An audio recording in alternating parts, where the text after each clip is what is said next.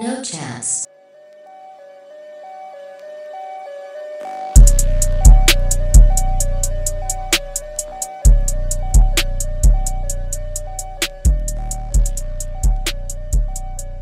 What's good, y'all? We're back with another episode of the NCR show. As always, it's your host, Ryan. Yo, what's up, everybody? It's Nate. Hey, man, we got a really great episode for you guys. And the goal of a lot of these episodes now, because there's such, we just have so much going on with all these sort of trending topics in the streetwear, fashion, sneaker space. We want to keep it short. We want to keep it really compact and really get to the hard-hitting details of a lot of what's going on in the world today. So for you guys, we have a couple things that we want to talk about, but first of all, most importantly, we want to talk about all the fucking crime that is going on in San Francisco. Now, it's not just about, if you know anything about San Francisco, you know that they're infamously known as Bip City. If you don't know what bipping is, I get it. You're not from the Bay Area. It's a slang term, what have you. Look it up on Urban Dictionary. But essentially, it is the smash and grab of shit out of your car. It's a common thing here. I'm not even going to lie. It's a very common thing here in San Francisco. But that's not the only place that people are looking and targeting to come up on stolen goods, stolen items. It's happening at your favorite fucking streetwear consignment shops. A lot of our favorite shops, if you're from the Bay Area or have ever been to the Bay Area, you might have heard of a lot of these stores. You might have even shopped from some of these stores if you're from the West Coast. You have Grails SF, Redwood City. There's a couple other like vintage shops as well. Even some like retailers are looking to kind of like scale back on the amount of inventory that they have in shop. But essentially what's been happening, and this is kind of like a little flashback into the news, and I'm sure a lot of you have seen it or heard about it, maybe from a friend, is that there's been a lot of these like crazy, like, I call them like robbery parties. It's like 50 plus people that are busting through some of the biggest luxury stores, the Louis Vuittons, the fucking Apple stores, everything you can think of that has any like high value goods. People are running through them in teams, fucking formations, fucking like Ask Madden type plays. Like they're running through these stores in squads and are taking as many things as they can grab. It's been permeating the Bay Area, Northern California, for the past couple of months. A larger one happened recently at a Louis Vuitton here in San Francisco. But Nate, bro, what are your thoughts just about what's been going on here in the city? And how do you think that's going to affect kind of going forward, like how retailers operate? Not even just during holiday season. I get it. Everyone's desperate, but just like in general. Yeah, I think, San Francisco has been sort of a hot spot for stuff like that. Or just the Bay Area in general, I think a lot of those sort of crimes or activities have been going on. You see it in SF, you see it in Walnut Creek, you see it in Palo Alto, all these cities around the Bay Area, you know what I mean? And so it's not uncommon. And especially here in San Francisco, it's definitely been on the rise. And so you've been seeing a lot more and more on the news and all, everywhere. And so obviously like these stores, these companies, whatever, are taking measures to prevent that from happening, because I don't know if you saw the video on the news, but if people are walking out with like a $50,000, $75,000 LV trunk, like walking out with that, obviously that's a big hit to your business, no matter if you're a multi-million-dollar company or not, whatever. But I think it's definitely going to impact how retailers operate, whoever it may be, whether it's a consignment store or a big box retailer like Louis V or Burberry or Dior, whoever, obviously there are going to be some effects. Their business, the way they operate, is going to be affected. And I think, I think it raises the question of for us here in the Bay Area and maybe across the country, like, are we going to be able to shop in stores anymore? Are there even going to be stores? That's a good question. Like, are we going to be able to see the products that we want to see in stores? Or are we doomed to like shop online because of obviously like the amount of crime, the amount of theft. And so we're kind of, it's all kind of up in the air at the moment, Right. you know, like nobody really knows what's going to happen. Obviously the holidays are the perfect time to commit a crime because it's like Yes. people need the money, people need the merchandise, you know, and it goes back to this thing of not everybody has access to the same things, you know. The people who are committing these crimes, maybe they don't have access to like the things that they're stealing, you know, the Louis Vuitton, the Burberry shit, you know. Yeah. There's a fine dude, there's a fine line, and we talked about this in a very early episode around the sort of the line drawn around an area of wealth that is Union Square, and Right. everything around that being the lowest of low poverty. Like Union Square is like adjacent to probably the poorest, most ghetto area of San Francisco, which is the Tenderloin, which is, if you were to think of like, if you're from LA, then you would think of it as like Skid Row. Like that is what the Tenderloin is here in San Francisco, which is right. You could literally walk from one block, which is a Louis Vuitton store, and walk 2 blocks, and you could be right in the center of the most like impoverished area of San Francisco. Like that. And they always talk about like, that's what they literally use this reference when they refer to like Gotham City and Batman. They say like, you know, you have the richest of the rich and the poorest of the poor literally steps away from each other. And that's why the city is the way that it is. So to your point, like holiday season doesn't mean shit in this case. Like even like when you think about coming off of like the pandemic, like and all these PPE loans that everyone has and how desperate everyone is for money at this point, that shit does not matter. It is the difference between like the high income, the low income, the 1%, the impoverished, like the way that shit melds in this city it's unlike literally anywhere else in the world if you really, really think about it. Yeah, I think there's the divide between the rich and the poor, I think, here in San Francisco, or the people who are less equipped, I guess, is the nicer way of putting it. It's so evident, you know, you like you mentioned, like you walk 5 minutes from Union Square, right? And you end up in the Tenderloin, and it's a completely different neighborhood, completely different environment. And so the divide is so clear. And, you know, I think that issue has been persistent since I was a kid. Like, I've always seen that. I've always recognized that. But I think even now more so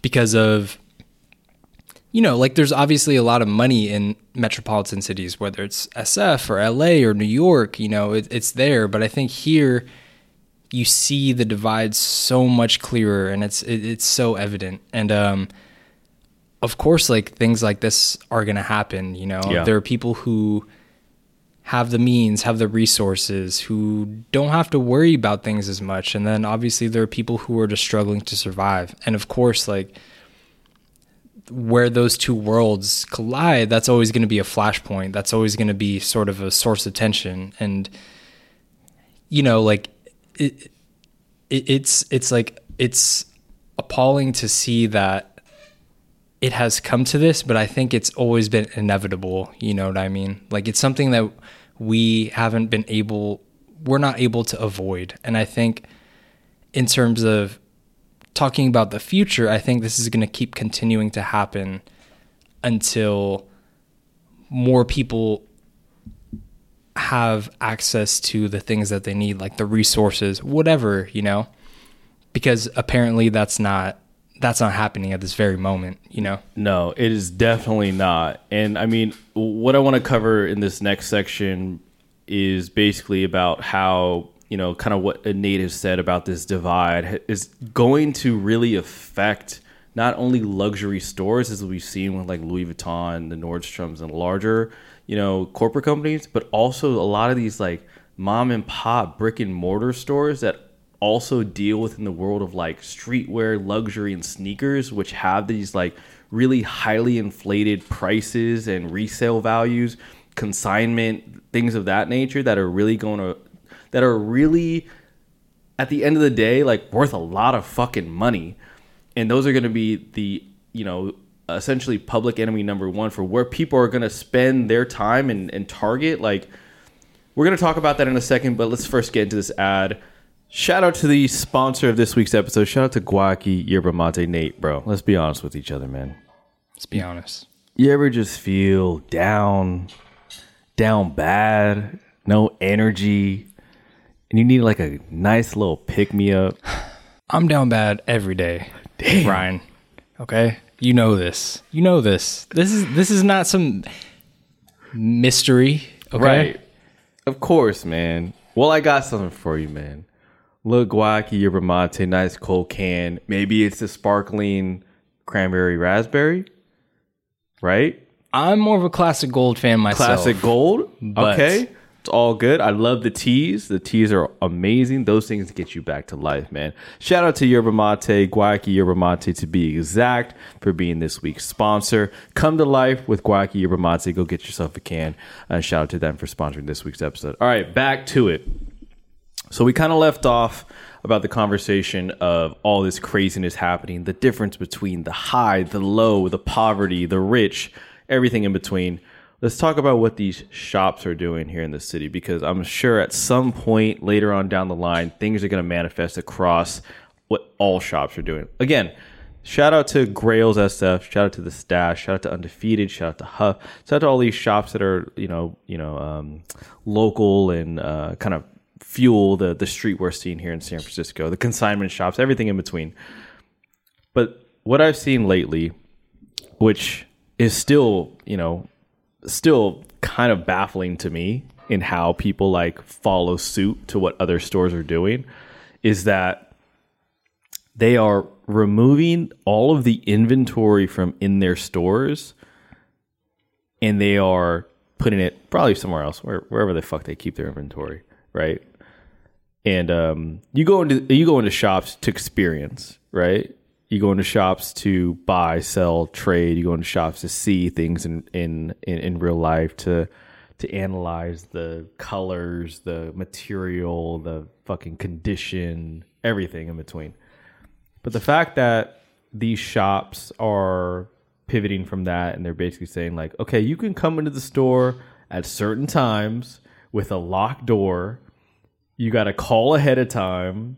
You basically meet all this criteria before you even come to the shop. Like, what are your opinions on that? And how does that change the landscape of the retail experience or even the in-store shopping experience for people like us that that's where our community is built and based around? I mean, it changes everything. You walk in, for us at least, we walk into a store and we like to enjoy the whole experience of shopping. I think for us, Dover Street Market is a perfect example. You walk in there and the moment you step foot inside, it's an entire experience, right? Yeah, for sure. It's like going to a museum in a way. And the reason why people pay money to go to a museum is you may be paying to see a specific piece of artwork or exhibit, whatever it may be, but you're also paying for the experience of just walking around and taking everything in, whether you're there for a particular thing or not. And I think the same goes for retail stores. We walk into these stores and in a way it's very much so like that, and for us, when you go to a museum, you don't get to touch the artwork. You don't get to look at it that closely. And so walking into a store, and it's like being able to touch artwork, being able to feel it, being able to try it on. Or even learn from whoever it is that may or potentially be educating the people that visit an exhibit. Exactly. To learn more about it. Exactly. And so I think without that, for people who grew up with this sort of mindset going into shops, there's something missing, We don't get that sort of tactile experience that you would get otherwise. That's the first word that came to my mind, was tactile. Yeah. Like to feel like the material of a piece of clothing or an article of clothing that you've seen online or in a collection or a lookbook, what have you, and see that in person, try it on is probably like the biggest thing out of all these things.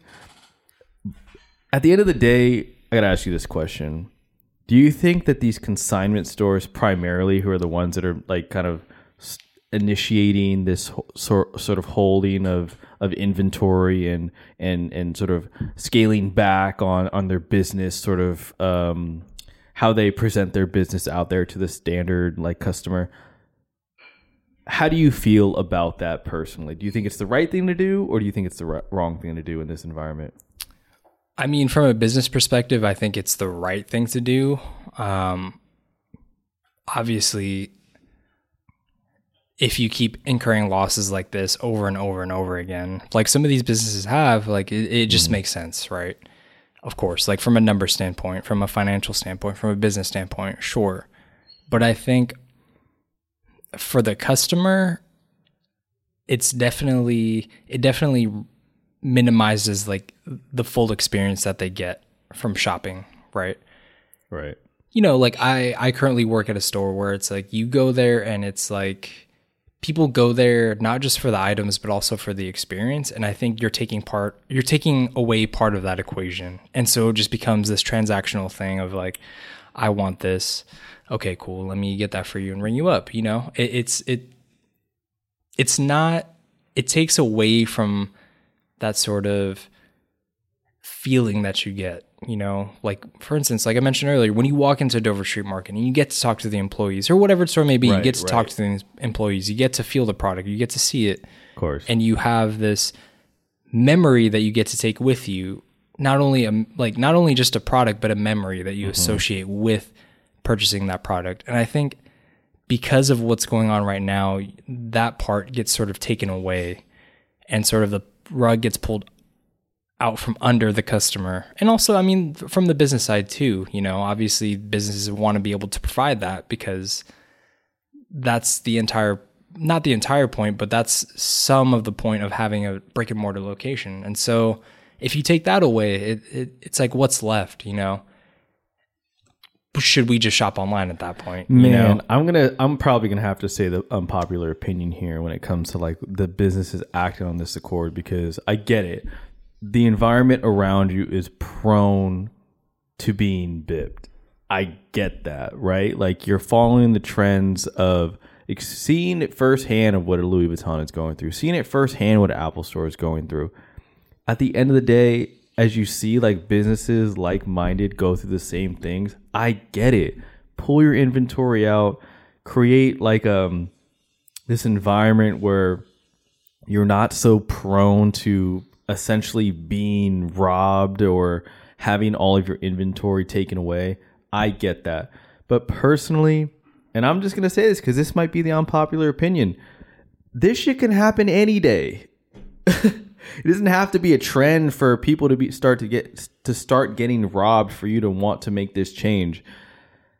I don't think that it makes a difference, because anyone could target your store at any time, place, whatever. We've seen this with one of our favorite shops. Shout out to Archived SF out in South San Francisco. There wasn't even a trend of store break-ins, and they still got robbed. Right. So who is any business to say that their shit couldn't get handled any day of the week, any day, any season of the year? You know what I mean?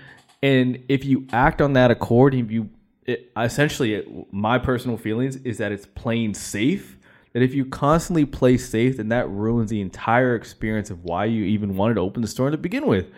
Like, I may not know the people that open an Archived or a Redwood or a Grails, but from what I think, for the reason why you wanted to open this shop is because you wanted to not only make money, that being our favorite word of the week, tertiary, but because you wanted to do something with your friend, you wanted to do something built around the community of streetwear and sneakers, and you wanted to foster that relationship with other like-minded people. You lose that immediately once that becomes a strictly web shop online e-commerce business.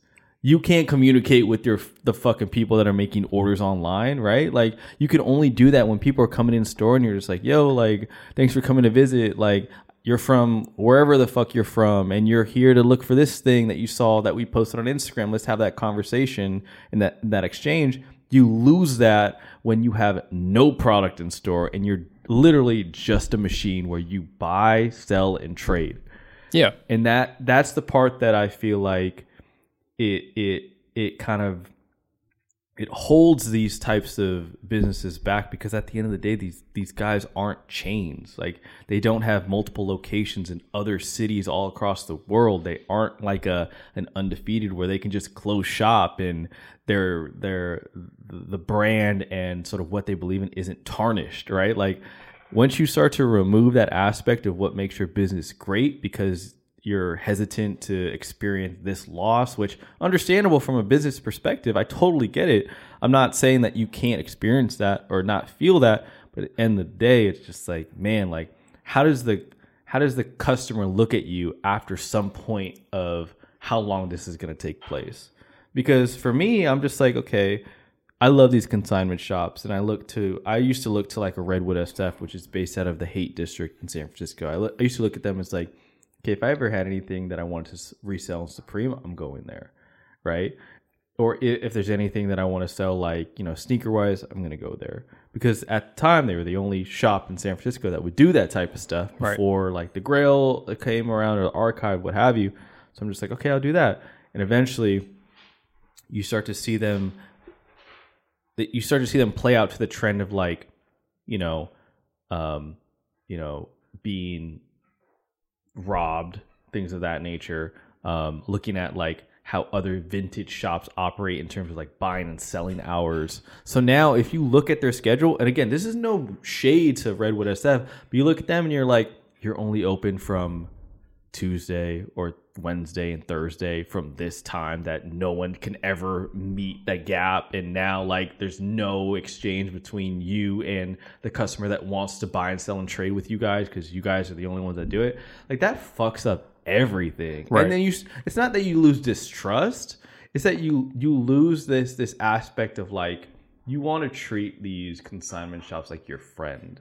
Like, I want to go and trade my friend this shirt. I want to go trade my friend these shoes and see what I can get out of it. Like, that's the aspect that I think gets lost when you, and it's unpopular. I get it, but it's what happens when you decide to like go the route of like non-community and you just focus on like business, money, which I may not understand it because I'm not a business and I don't have my own like brick and mortar, but I'm going to speak for the people here and say like that's the unpopular opinion, Yeah, I mean, I think I agree 100%. As somebody who enjoys that aspect of shopping, who enjoys that aspect of what the streetwear community is about, I agree with that 100%. I think and this isn't like against your point, but I think the bigger thing to contend with is the reason why this shit is happening in the first place. Or I'm just being speculative here, but yeah. I think the reason why this shit is happening in the first place is because of this gap that we have in our community. You know what I mean? Right. Like, we wouldn't have to worry about these things, whether it's like the businesses worrying about how they're going to survive, and also on the customer end of like getting this fulfilling experience when walking to a store. We would all get those things if it weren't for the simple fact that we're dealing with this big divide between who gets what. You know what I mean? Damn. No, it's very true. Because you think about even the value of the goods and the services of the industry that we're in, right? Right. Streetwear, sneakers, like whatever, luxury items in general. Like, this ain't some cheap shit. No. Like, the barrier of entry into our world is not for everyone. Exactly. So there's going to be an exclusion of income divisions amongst the poor, the wealthy, the middle class, what have you. Like, it's always going to separate itself, because you got to, like, we were talking about this earlier, just about like Los Angeles, right? Like, the way people look in San Francisco is completely different from how people look in Los Angeles. Like, the not, I wouldn't even say the barrier, but the sort of the bracket, the tax brackets of people in Los Angeles, even though, technically San Francisco is like one of the richest cities, in the country, whatever, the most expensive cities, But with the larger tax bracket and the types of expertise that a lot of people have in Los Angeles that warrant them having more money, they have more access to like certain brands, and they have this like richer aesthetic is way different than how we look in San Francisco. You know what I mean? So there's definitely that divide there, but also it's just like, for some reason, you don't see that in LA. Like, you don't see these shops reacting this way. And trust me, there are like multiplied by like 10, 20, 30 times as many shops in LA that do the same thing that they do in San Francisco. It's just that division of like low income to, you know, the rich and the wealthy in San Francisco is so fucking drastic that it fucks up like everything that we have going on out here. Yeah, I think you look at that's a good comparison. You look at SF in LA, and it's like, obviously the division is there. It's everywhere. For sure. No matter where you look, it's there. But I think like here in SF and the Bay Area, it's definitely, like we mentioned more like earlier, it's definitely more apparent and more evident. And I think, you know, as far as like the streetwear and sort of fashion community is so obsessed with this idea of exclusivity, but to what point, you know? Yeah. To the point where it's like, it becomes this us versus them mentality, and which it always has been, but I think now it's being pushed further and further to the extremes. You know, streetwear and the whole principle of streetwear and what we think of as streetwear in terms of like drops and this, that, it's about exclusivity, right? Yeah. That's what drives this machine of like, you see people posting like shit that they didn't get on the sneakers app all the time. Facts. Right?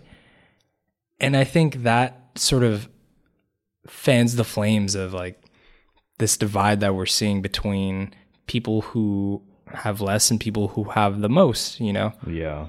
And it's just being exacerbated even more because of whatever, because of everything, because of society, because of the internet, because whatever, you know? And so I think, I mean, we have seen it in LA with like round 2 being broken into, however, a couple years ago, you know, and how that was a big thing. And I think we're just at this period of, I think across the country and across the world, at this period of like unrest where we're like, well, okay, if these people can have it, why can't I have it? Like, am I not deserving of it? Just because you have 7 digits in your bank account doesn't mean that you deserve this more than I do. Right. And so I think people are starting to question that sense of exclusivity and really asking themselves, well, I think, like, why don't I deserve this? Like, why can't I get this? Because what? Because of X, Y, and Z. And so I think, you know, we're talking about this topic, but I think the bigger issue is like, obviously the divide between the people, you know? Yeah. And it affects literally, it's weird because it's so distinct to like streetwear and high fashion. Like you're seeing all these places like Burberry or Louis Vuitton. Right. Being broken into, like smash and grabs, people running out with a shit ton of stuff. But it's like, why? But the other question I have is like, why do people value that over like, why aren't people doing that in like a restaurant where there's like cash being thrown around all the time? You know what I mean? But it's because like we place value on these things as a society. That's the ugly side of streetwear. And if there's anything that you as listeners will take away from this episode, is that the ugly side of streetwear is that not everyone is going to get what it is that they want. There are just as many winners as there are losers in this fucking game. If not more losers than winners. The percentage is a lot higher. Exactly. Yeah. And that is the reality of the world that we live in. And I'm not... Okay, winners and losers in life in general. Right. Hands down, there will always be that. But in streetwear, it is accentuated more often than not that the losers will always outshine the winners in this world. because the winners, they got what they want. They're not going to announce it, right? Like like you said, you hear about more people that lose than win in this world when it comes to streetwear. Those that didn't get it, those that voiced their opinions on why the system needs to change, why these fuckers are using bots, why they need to release more sneakers, why they need to like lower the cost in this particular collection. It's all about the complaining about why I didn't get whatever it is that came out, right? The losers are the loudest in the streetwear industry. It's a fucking fact. No, yeah. It's a fucking fact. And that is a straight up comparison about how we see everything that is happening on the capitalist side of losers. And I don't want to call people who don't have money losers. That's not what I'm saying. I'm saying that the people that are less fortunate in the comparison of the people that are losers in the world of like streetwear and not winning releases and bullshit like that, the less fortunate are the ones that seem to be the loudest and making the most noise and causing the most mayhem because they don't have the access, like you're saying, to the things that everybody else would. You're saying the mad Fox News right now. Woo, man, shit. It's kind of crazy. Trump 2024. I'm just playing. No, but to some extent, I agree. I think that, like we talk about streetwear as sort of this microcosm of society. And I think now that's more true than ever, Yeah. Whatever I think happens in streetwear, I think sort of reflects what's going on in society in a weird way, that's right? A fact. That's a big fact. In a weird way, because streetwear and fashion and all these things are so ingrained into our minds these days. Mm-hmm. Like we talked about this in the last episode of buying into a lifestyle. It's like this lifestyle that people want is so ingrained into who they are. Facts, yeah. And so, of course, if people don't get what they want, they're going to voice their opinion, right? Or act on it. Yeah. Exactly. Like one or the other. But it's like what I think the question is, what do we do as a community, as this sort of group of people who enjoy this thing being streetwear, and what do we do to make sure that, I'm not saying that we have to give, I'm not saying that like, oh, we should just give everybody everything. You know what I mean? No, but I want to add on top of that, because I think this is a good segue into how we look at the closing end of these episodes, right? We love having silver linings to the shit that we talk about, because at the end of the day, like, we are not the spokespersons for your guys' life. We aren't the Walter Cronkite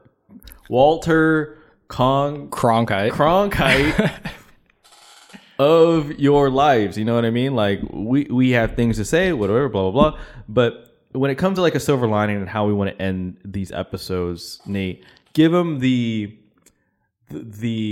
basis on how to think going forward. If you're a brick and mortar store that's going through this, if you're a consumer going through this, what would you say is the sort of shining light to things like these? How do you want them to kind of proceed going forward? You know what I mean? I think, like, as cliche and as like fluffed up as this sounds, I think that the way that I think of it is like there's enough out there for everybody in one way or another. Yeah. You know, whether it's like you didn't get what you wanted the first time around, I think that there's always opportunities to fulfill whatever it is that you need in maybe later down the road. I don't think that just because you feel excluded doesn't mean that you're going to be forever excluded. Of course. And I think that's, we kind of talked about this last episode, and it's like, there's always a way for you to participate. I think that's the overarching thing. And I know it's not always the easiest thing to accomplish or the easiest thing to do for everybody, but I think that there are certain opportunities where you are allowed that opportunity. And, it sounds mad privileged that I say that shit, but I think, if you look hard enough, if you try hard enough, obviously it shouldn't be that difficult. I understand it shouldn't be that difficult, but I think if you really, and this is advice for myself too, like if you really want something that badly, if you really want to participate in something that badly, you can, like, there are opportunities out there that allow you to do so. You'll find a way. Yeah, exactly. I mean, it doesn't mean you got to like break into my shit and take my shit that's in my trunk. To say, like, you'll find a way that is illegal. You know what I mean? Like, there's legalities to this, but like, even to build on top of what Nate said, man, like if you're a business owner, man, really, really think about the decisions that you make in trying times like these. Again, I don't own your business. I don't run your business. Run it however the fuck you want to run it. But really think about the ramifications on what this means to stand up for your business, to stand up for your brand, to stand up for your consumers, and what that means in the long run. Because a lot of these things, man, like to be controlled controlled by the environment and the situations that you guys are in, like I completely empathize with what it is that you guys are going through, but really think about how that affects your consumer and how they see your brand. Because at the end of the day, like, your consumers, your customers, your day-to-day homies, like they are also looking for a haven to escape to, whether it's to talk to you guys about, you know, resale prices or brands or clothing or street or what have you, or just looking for a place to hang out because they don't, but now they don't because you guys are like boarded up and like doing all this shit. There's give and take with all this stuff. And I'm not saying there's a right or a wrong way, because at the end of the day, I'm not a business owner, but that's from my perspective of just being a member of the community that loves these stores for what they offer to us on a day-to-day basis. That's probably like the one thing that I would mention. And then outside of that, like even for consumers, bro, we got to be patient with this shit, right? Man. Like we got to be so patient with this shit, because at the end of the day, like streetwear is never okay.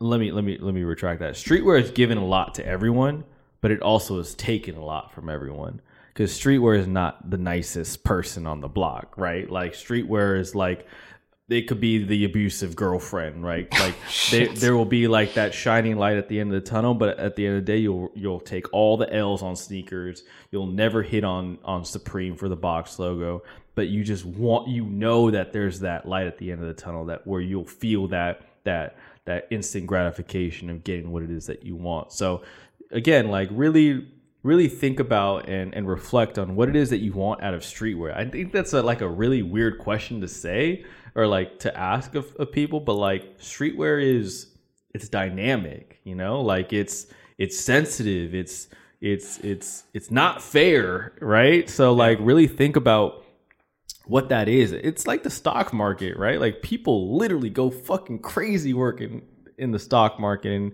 you'll have your ups and you'll have its downs. And I think that's kind of the same way that streetwear is treated nowadays, because of the fluctuating prices and what things are worth and what things are releasing and how important things are. But yeah, I think for the most part, what we did in this episode was create a foundation or a basis for a lot of you that are, you know, you're probably thinking that a lot of these things don't make sense. Like right. you like, why does streetwear and crime and poverty and upper class and lower class, what does that have to do with anything? Like, it's just clothes. Yeah, you would assume that that's the case, but at the end of the day, streetwear is treated just as much as any valuable item is treated, and it's either you earn it, you spend your money on it, and you get it, or you find your way and you steal it and you take it, and it's the same fucking story that's been told since fucking the beginning of time. That's what I was gonna say, Robin Hood, but yeah, that's Robin Hood, right? Steal from the rich and give to the poor, sure, right? Like that's Adam and Eve. Adam and Eve doesn't whatever make sense, but Adam and Eve, I guess I don't know how that applies. I don't know, but I was just thinking of a reference from like way olden times to like connect it to. Yeah. All right, Nate, let's close off this episode, man, because I think this was a great one. This is this is a topic that was top of mind that we want to try to do a little bit more often. Things that are just like very centralized topics, single topics that we think that you guys will really fuck with, whether you're a business owner or what have you. So Nate, let's close off this episode. Yo, let them know where to let them know where to listen to this podcast. Yo, we're on SoundCloud, Spotify, Apple Podcasts. Yes, sir. That one thing that you mentioned last week that I've never heard of. What is that? I don't know. You Tidal? mentioned. Are we on Tidal? I'm sure we're on. Is Tidal. Tidal Shout even out to around Jay-Z. still? Tidal's Hey, a shout out thing. to Hov, man. Shout out to Hov. Shit. The Rock. I'm throwing a diamond up right Yes, now. sir. All right, yeah. So listen to us there. Follow us on all socials: Instagram, Twitter. Yep. What other socials we got? That's it. Instagram, Twitter. We don't have Facebook. You could watch old episodes of us on YouTube. The visuals are coming back yeah. at No Chance Radio. Anywhere you type us in on Google, you'll find us. Make sure you follow. Make sure you subscribe. Make sure you do all that stuff that YouTubers say. And we will catch you next week. Peace. Later.